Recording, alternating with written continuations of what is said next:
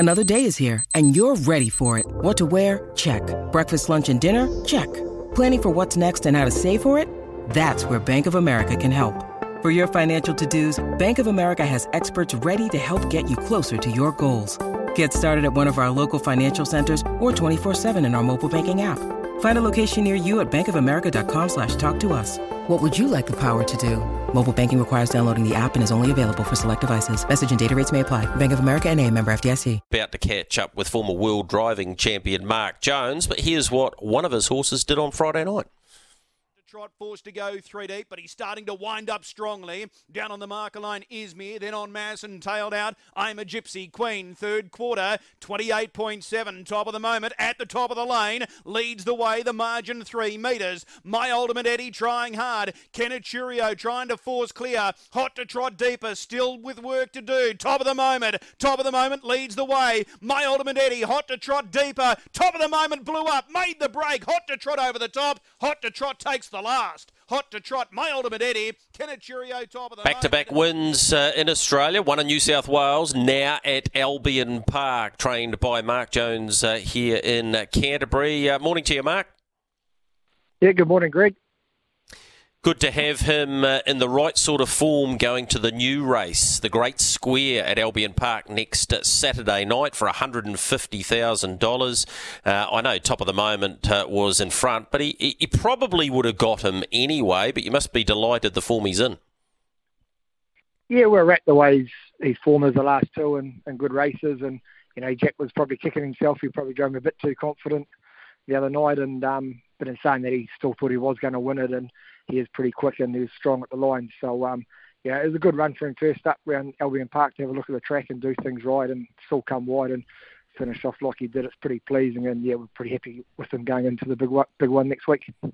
Mark, was it a case of 4-year-old transition year? If I don't go and try this, I'm sort of in no man's land. That was win number 8 in his career, so this is going to harden him up a wee bit too, and the $150,000 carrot, and it doesn't just end next week because you've got options after that too.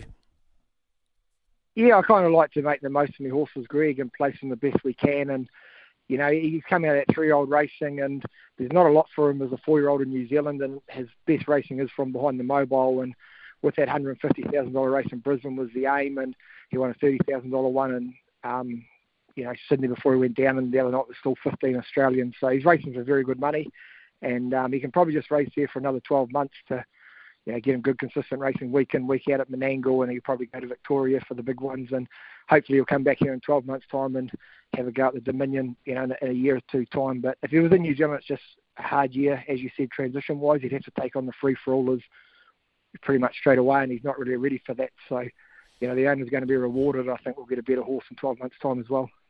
Mark, he's got good early gate speed, but I'll tell you what, this is going to be a deep race next week. Rockin' with Attitude, who, by the way, is a 3-year-old, won both the Oaks and the Derby in New South Wales, so will draw barrier, 1 or 2. You've got horses like RC Phoenix, Courage Stride, who's won 11 races. Winners last night, Let Us Trot and London Tour Brick, who's also a 3-year-old. So it's not going to be any walk in the park next Saturday night.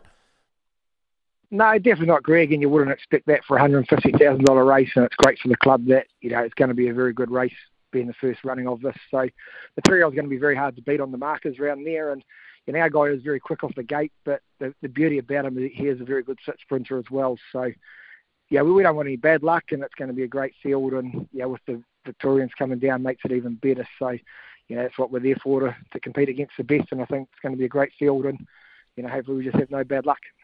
You might even be racing a horse that you trained yourself, Albizia, 3 from 3 in Australia since heading over there. So you'll know some of the opposition there. Hey, Mark, you go to Addington today with Willison, who we haven't seen in a very long time. In fact, he went round against Copy That in the 3-year-old Flying Stakes right when COVID kicked in. So where's he been?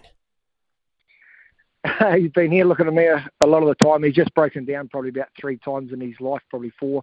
Might have done 4 tendons. So, we bought him in Australia, and we looked to take him back to Australia to race. He broke down, and he's broken down a few times since. So we're just lucky to have him back. A lot of hard work and a lot of patience, and lucky he got through his last workout on Friday good, and his legs still stood up good today. So we finally get back to the races, and the owners are rewarded. He has a nice horse, but it's just good to have him back.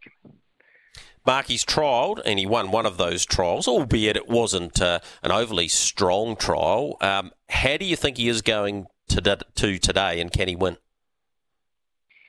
I think he can win. Like he's going to be well short just with his legs. We do a lot of long stuff and not very fast work. And his last trial was good, but it wasn't a great bunch. And he has come on since that. And 15 metres is always hard from the stand. He's got to go away as well, but he's pretty sensible. And provided he comes back in one piece, I'd be happy. But in saying that, I think he's on ability is good enough to win it. But as we know what he'll do, he'll definitely improve. All right, Lizzie Richter was another winner for you on Friday night. Bella Button didn't win. She was fourth, but she's won 7 times since March. And you flicked me a message before to say that she's been sold. This has been a remarkable 3 or 4 months for her and your stable, because she's owned by those who work there.